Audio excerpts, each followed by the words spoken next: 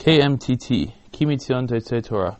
You are listening to the Erev Shabbat program, Erev Shabbat Kodesh Parashat Va'era, Kaftet Tevet, Erev Rosh Chodesh Shvat. I'm your host, Jonathan Snowbell, and the Erev Shabbat program is Lilui Nishmat Shlomo Yosef ben Chaim Shmuel. Last week, I think I threw out an idea into the world, as I mentioned last week, that I developed together with my wife, that wasn't fully mature, fully developed, certainly not in my mind, and I believe this week it's a little bit more developed. So if there was some confusion, some lack of understanding last week, hopefully I think this week we can further develop it and, more importantly, spell it out more clearly. We spoke about a divide within Moshe where his moral character was fully developed, as is displayed in the three actions of intervening with injustices as he sees them, but a lack of understanding of the Brit and a lack of acceptance of the Brit. And we discussed the fact that Moshe is not brought up as Jewish, so he doesn't have those Jewish roots of understanding the concept of the Brit. We mentioned the fact that he does not circumcise his son, which means he doesn't bring his son into the Brit of Avraham Avinu. And we discussed some of the hesitance that he had towards the mission. Without getting into details, he had hesitance. Why did he have hesitance? This is the claim that we're making. I think some of it is displayed a little bit better in this week's Parsha, but I just want to stop for a second and discuss what do I mean by this. What is the understanding of the morality versus the Brit? Someone who is a moral character cannot tolerate seeing immorality, injustice. And this, as we said, we see in Moshe when he sees the Egyptian hitting the Hebrew, when he sees the two Hebrews fighting, and when he sees the shepherds chasing away Yitro's daughters from the well. But within that as well, he cannot tolerate the injustice of the Jewish people being enslaved in Egypt. And when God comes along and introduces himself to him, this raises not a solution for him, but more of a problem, because how can God, who Moshe perceives should be a moral character as well, stand by and allow this to happen? So when he tells them that he sees the suffering and he wants to take them out, this is something Moshe can deal with and can comprehend. Throughout this, God is introducing himself as Elohei Avraham, Elohei Yitzchak, Elohei Yaakov. But I'm not sure that this part of the message got through to Moshe. And he hears more that God has seen their suffering. So he goes to Mitzrayim hesitantly. He goes, he asks permission from his father-in-law. God has to command him again, as we pointed out last week. And one more thing that I'm not sure if we pointed out is that Aaron is introduced into this, which we'll discuss shortly. With Moshe continuing to hesitate and to be reluctant, Aaron is introduced. What is the Brit as opposed to morality? This is the question here that we need to sharpen. Or the answer to this question needs to be sharpened in order to understand the point that we're going to. Morality, as we said, doesn't tolerate injustice for a second. It wants to eradicate it immediately. And when they're suffering, it doesn't take it. And when Moshe accepts the mission, and perhaps still at the initial stages because he's a moral character and he wants to save these suffering people from the injustices that they face as slaves. He goes to Mitzrayim. He wants to save them from this situation. And when he gets there, and everything goes wrong, because not only does he not take them out of Mitzrayim, but their workload increases as a result of his first meeting with Paro, Moshe can't take us, and he goes back and complains, why have you done this to the people? Why have you sent me? Point blank, if I was sent on a moral mission to save these people, I did not save them, and I made it worse for them. And then this week's Parsha opens with God sharpening something that he didn't fully mention at the Ma'amad Hasna, and that is the idea of the Brit. And if you read carefully the Ma'amad Hasna, you will not see that the Brit is mentioned. I think there are allusions to the Brit through the mentioning of Avraham, Yitzchak, and Yaakov consistently at the Sneh. But the words Vayizkor et Briti, I remember my covenant with them, are not mentioned at the Sneh, and they're mentioned at the beginning of this week's Parsha. The Brit is by definition a long-term covenant. What does it mean by definition? By definition, if you tell a person that your offspring will become a nation, that means it doesn't involve this person. This person is going to be long gone before this brit comes to fruition. When Avraham at Brit Ben Abtarim is told, Yadoa Teda, you should know that your children, your offspring are going to be slaves, and he mentions 400 years. 400 years is a long-term process. What happens in that long-term process? For one, what's mentioned explicitly in those psukim in Parshat Lech Lecha about Brit Ben Abtarim, Ki lo shalem avon ha'emoria adheina. There has to be a justification. The sinfulness of the people inhabiting Eretz Canaan has to be as such to justify removing them from the land. That's process number one. Process number two, some sort of building of a nation has to happen, and this building of a nation should happen within a foreign country, as was mentioned in Brit Ben Abtarim. Perhaps to strengthen the identification of this nation with their home country, for them to understand that they cannot be in a foreign country, for them to understand the concept of slavery, and that they have to be avadim to Hashem. A brit involves a process. It involves educational development. These things don't happen overnight. In a different context, we've discussed that even Yetziat Mitzrayim, to a certain extent, was too quick for the Jewish people to comprehend all of its meaning, and therefore the need for 40 more years in the desert in order to fully ripen the Jewish people for moving into Eretz Yisrael.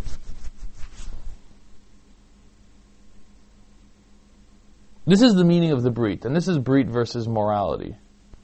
Morality, in a pure form, does not tolerate injustices and wants to eradicate them. The Brit understands, the concept of the Brit understands, kvod morality munach bimkomo. Morality is an important element, and it's within the Brit, but the Brit is much larger than morality. The Brit encompasses morality and understands not all problems can be solved instantaneously, as Moshe tried to solve the problems that he faced with individuals, by the way, perhaps at a personal cost as well. If we want to fix things, fixing things doesn't always happen in one fell swoop. Sometimes things get worse before they get better. And this is someone who doesn't comprehend the Brit, doesn't comprehend. When things get worse for Bnei Israel, Moshe is very upset. What's going on? Why did you send me? This also, I believe, comes across in the nation's reaction to Moshe. When Moshe comes the first time and tells them, God has heard your suffering, Bnei Israel accept Moshe's word, and it says that they heard what Moshe says, Vaikdu vayishtachavu, they bow down, They believe Moshe. And the reason is, because God has seen our suffering. Oh, if God has seen our suffering, then He will surely save us.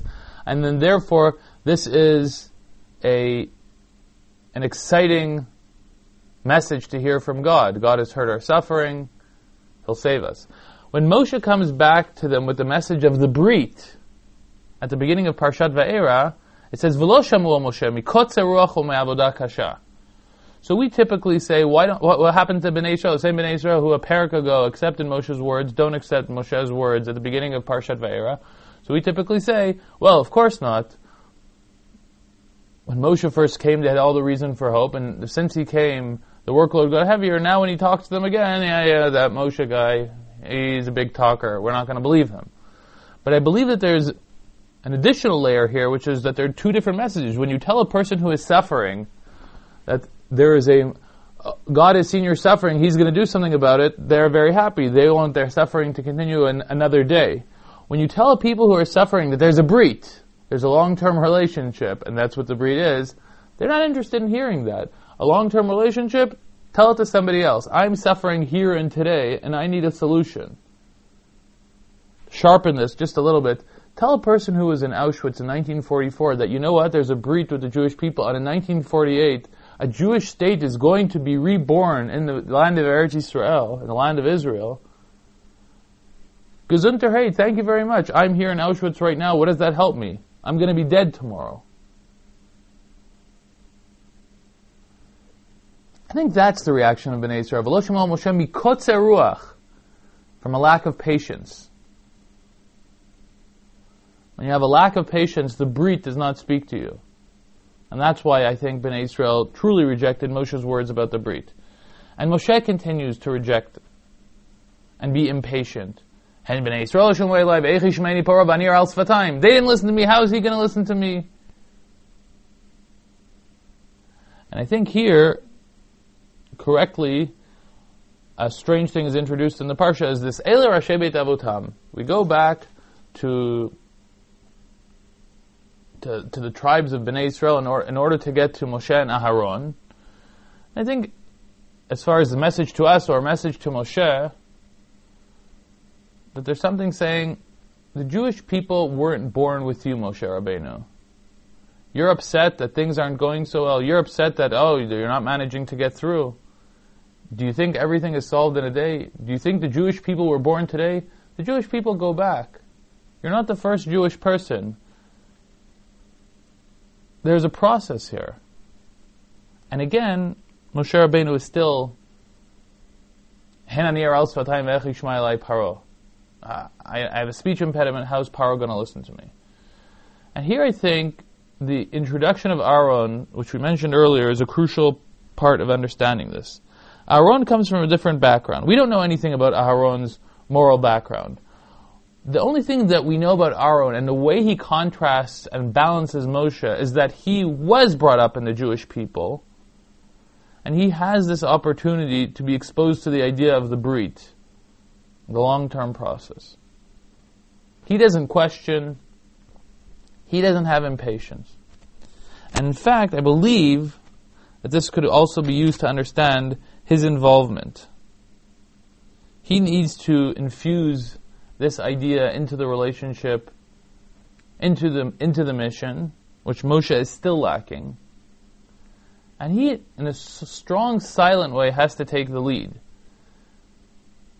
And where Moshe has impatience and hesitance, because he hasn't fully grasped this concept, Aaron does not have that difficulty. And he is charged with doing the initial signs. Aharon throws the staff in front of Paro, which turns into a tanin, which, as an aside, we should all note that Moshe's staff turned into a nachash, and Aaron's staff turned into a tanin. What the difference is, I'm not sure, but should be noted. The Torah doesn't change words by accident. Aharon does the physical action that is necessary for dam, tzfardeya, and kinim. And Chazal have their explanation as to why that is. but I think this is an alternate explanation and a good explanation. Aaron is more ready for this than Moshe is. The fourth and fifth makot, there is no man action which initiates them. And finally, when we reach makat shchin, we reach a transitional makah. Because here God speaks to Moshe and Aharon, even though usually he speaks only to Moshe, he speaks to Moshe and Aharon, and he says to them, both of you take a handful of ashes, and Moshe should throw it in front of Paro. Some sort of place where Aaron is doing it together with Moshe. He's starting it with Moshe because Aaron's been the one who's initiated all the makot, and so he has to help out. But Moshe has to now start doing it.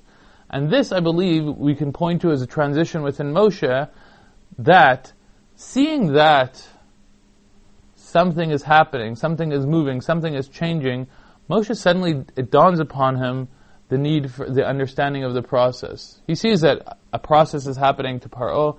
He suddenly understands, it doesn't suddenly understand because we're talking about understanding a concept of a process, over the makot, over everything that transpires, he sees that there is a process. He sees that one initial failure doesn't mean that the whole thing has to crumble down like a cookie. And therefore, here he starts, yes, being an active producer of makot. Of course, God is producing the makot. And from here on in, Moshe takes the lead in the makot. He raises his staff for Barad, Arbeh, and Choshech. And as much as we usually view the makot as a process that is going through Mitzrayim and Paro, I think, according to this, we're saying that there's a process that Moshe has gone through as well, and he is being educated through the makot to understand this concept of the brit, to understand the concept of the process.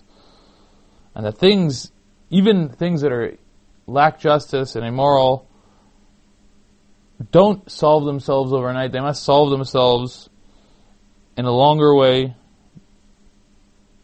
which takes into account much bigger factors than just the immediate suffering of a people. And within that view of the world, things come into place in a much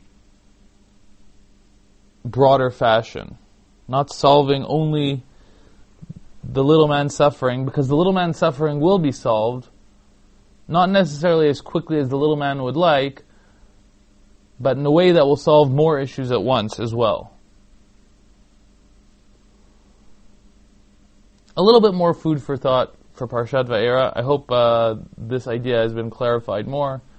We haven't exhausted this topic by any stretch of the imagination, but I hope we've clarified it in any case. Shabbat Shalom.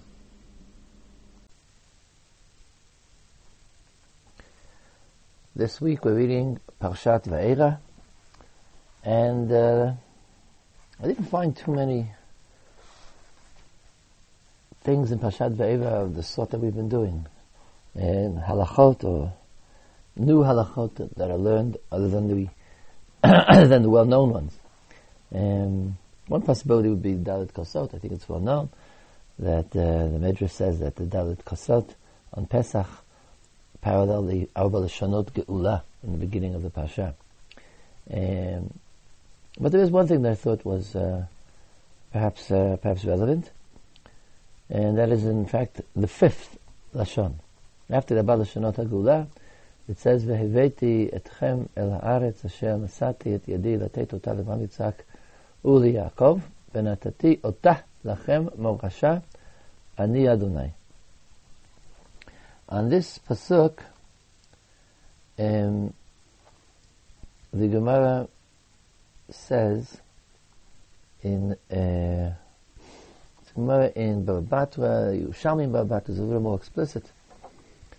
The Gemara Baba Batra Daf Kuf Yud Zayin says, "V'natati ota lachem morasha." The pasuk says, "I'll bring you to Eretz Yisrael, the land which I have promised to give to I promised your forefathers to give to you.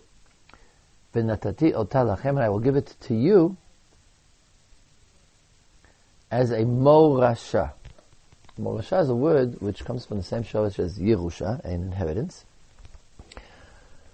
We know from the other pasuk, Toratzi v'lanu Moshe morasha kilat Yaakov. Morasha means an inheritance. We'll try to get the meaning from the Mamar Chazal. Gemara says in Balbatu Daf Kuf Yud Zayin, Natati ota lachem morasha, Yerusha hi lachem me avotechem. The Jews are coming to Eretz Yisrael in 40 years. Now this is the beginning of Yitzhak Mitzrayim, right? So 40 years later, or perhaps already a few weeks later, but as it turns out we know it'll be 40 years later, they're going to come to Eretz Yisrael and they're going to get it. They're going to conquer it and divide. Each person is going to get his chelik. So God is going to give them, I promised it to the Avot of Avraham, Yitzhak, Yaakov, and I will give it to you. It doesn't say, what does it mean I will give it to you as a morasha? I will give it to you as an inheritance. Gemara says, Yerushahi lachem avotechem. Even though, in practicality, the Jews get Eretz Yisrael on the 40th year after leaving Egypt, when they get it as an inheritance, as an ancient inheritance. Yerushahi lachem me avotechem. Each Jew who gets a chelik in Eretz Yisrael, at that time, it's as though he had inherited it from his forefathers, from the Avraham, Yitzhak, Yaakov, who mentioned in the earlier part of the pasuk. This actually has halachic significance in Daf Kuf Yud Zayin. The question is how you divide it up. What the Gemara there is trying to say, among other things, is that the portions are divided by the Yotzei Mitzrayim and not by the Ba'ei Ha'aretz, the previous generation and not the second generation. And there's also a halachic ramification concerning Dinei Bechor, that the inheritance is as though it's not you're inheriting a future promise, but you're inheriting something that you already have. So then Bechor gets twice as much, whereas things which you inherit, like debts, money which will accrue in the future, so the first one does not get Pishnayim. So this has a real halachic significance, that Eretz Yisrael is a morasha. What's interesting is that in Parshat Bo, the Mechilta says the opposite. The pasuk says, "Vayaki v'yacha Hashem al Eretz HaKnani kasher nishba lacha lavotecha u'nitana lach." When you come to Eretz Knan, which God has promised to you and to your forefathers, and He will give it to you. What does it mean He will give it to you? The Mechilta says, "Shelo tehei beinecha ki yerushat avot, ela tehei beinecha ki ilu hayom nitna lecha." It says, at least on a psychological basis, the other thing, the opposite.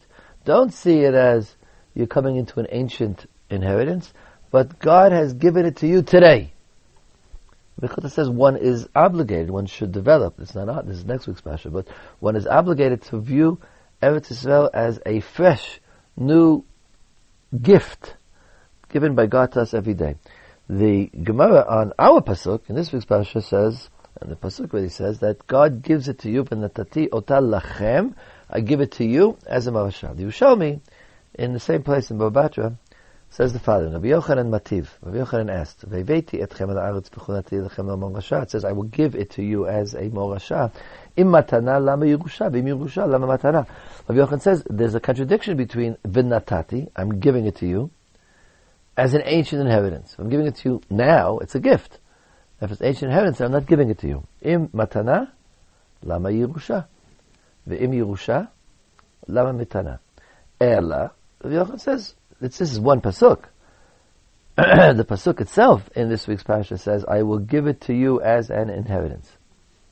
Rabbi Yochanan sees a contradiction in that phrase, and so he says they're both true. God gave it to them in actuality when they got there. So He's giving them a new land, but the Yerushalmi says it as two stages. After He gave it to them as a gift, He then gave it to them again as a Yerusha. I think it means that He gave it to them in actuality now, but the nature of the gift was your ancient legacy. I think the word legacy here, I'm trying to understand this concept, it's not just historical, with the halachic ramifications that I mentioned from the Gemara in Baba Batra. It's not just that the date on the deed is, so to speak, predated. You're getting it today, but it says you got it 1 generation or 4 generations or 6 generations earlier. It has to do with the nature of your connection to the land. We have a certain concept of things I own. Someone gave it to me, a gift. You own them. They're really yours.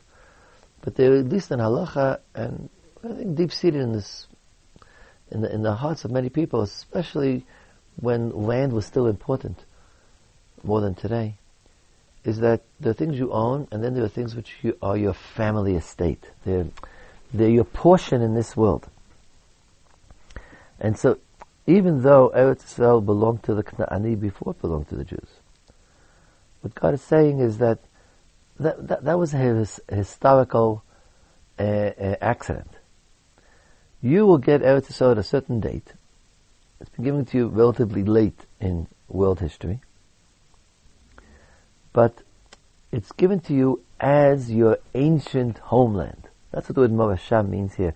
Legacy, not just old, but it's yours. It's your ancient homeland. Now, historically, that's not exactly true.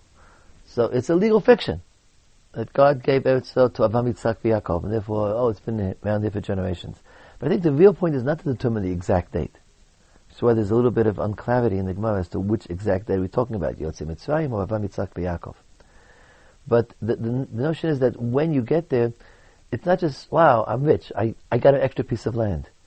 It's that this land is bound to you, not just in ownership. It's not just something which you own, shenitna, but something which is you inherited. It's Yerusha. It could be a amount of times we don't view inheritance as really different than we view any other kind of gift. It's just an opportunity to have some more money. But think of it in the time of land. It's the family homeland. It's the family homestead. It's a homestead. It's your estate, not just your land, not just your gift. And so that's why you can fulfill the pasuk in a contradictory manner. I'm giving it to you, but it should be natati lachem morasha. I'm giving it to you as something that's always been yours, and that it's therefore inconceivable that you would be distant from it. I think that's how you understand the point in the Mechilta as well. The Mechilta is saying that don't view it as being Yerushat Avot, view it as ilu hayom nitna lacha. That's going to the freshness point of view. That sometimes there's a negative side. The family home, it's been in a family for 1,000 generations.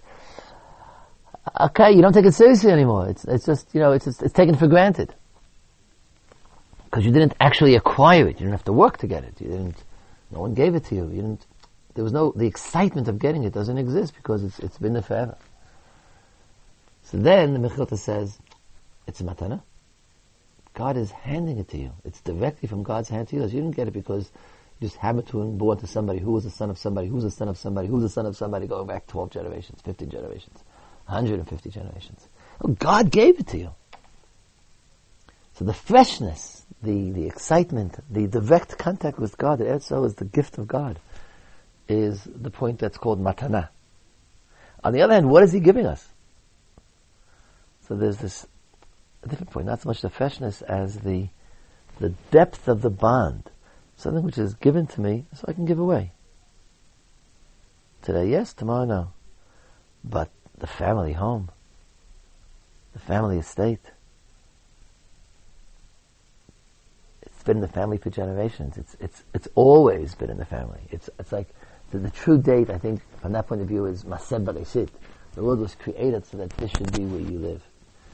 So the depth of the connection is Morashah. The freshness of the connection is matana, and both those things exist at the same time in the same pasuk. V'natati ota lachem morashah. You're getting a new gift. The new gift is your ancient family home. And therefore I think this doesn't only apply as it applies technically in the Gemara sense to the Jews who entered Eretz Canaan on the 40th year of Yitzhak Mitzrayim. What's the date on their deed? I think this pasuk is eternal for us as well. When God brings you to Eretz HaKna'ani, Asher nishba lecha ve'la'avotecha u'netanalach, as it's a gift. V'natati lachem morasha, v'natati ota lachem morasha. Every generation both receives something new, finally gets that which he's dreamt about. The future is being fulfilled. But the nature of that future is the fulfillment of the most ancient past, the most deepest and most basic definition of the Jewish people is the Jewish people in Eretz Yisrael, and each person on his chelek in Eretz Yisrael.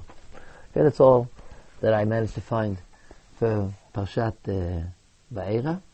We'll be back next week with Parshat Bo, which is quite a very rich Parsha. They'll have to do the opposite of winnow out and only pick one or two things from the huge number of possible halachot connected to Parshat Bo. And until then, Shabbat Shalom Umivorach.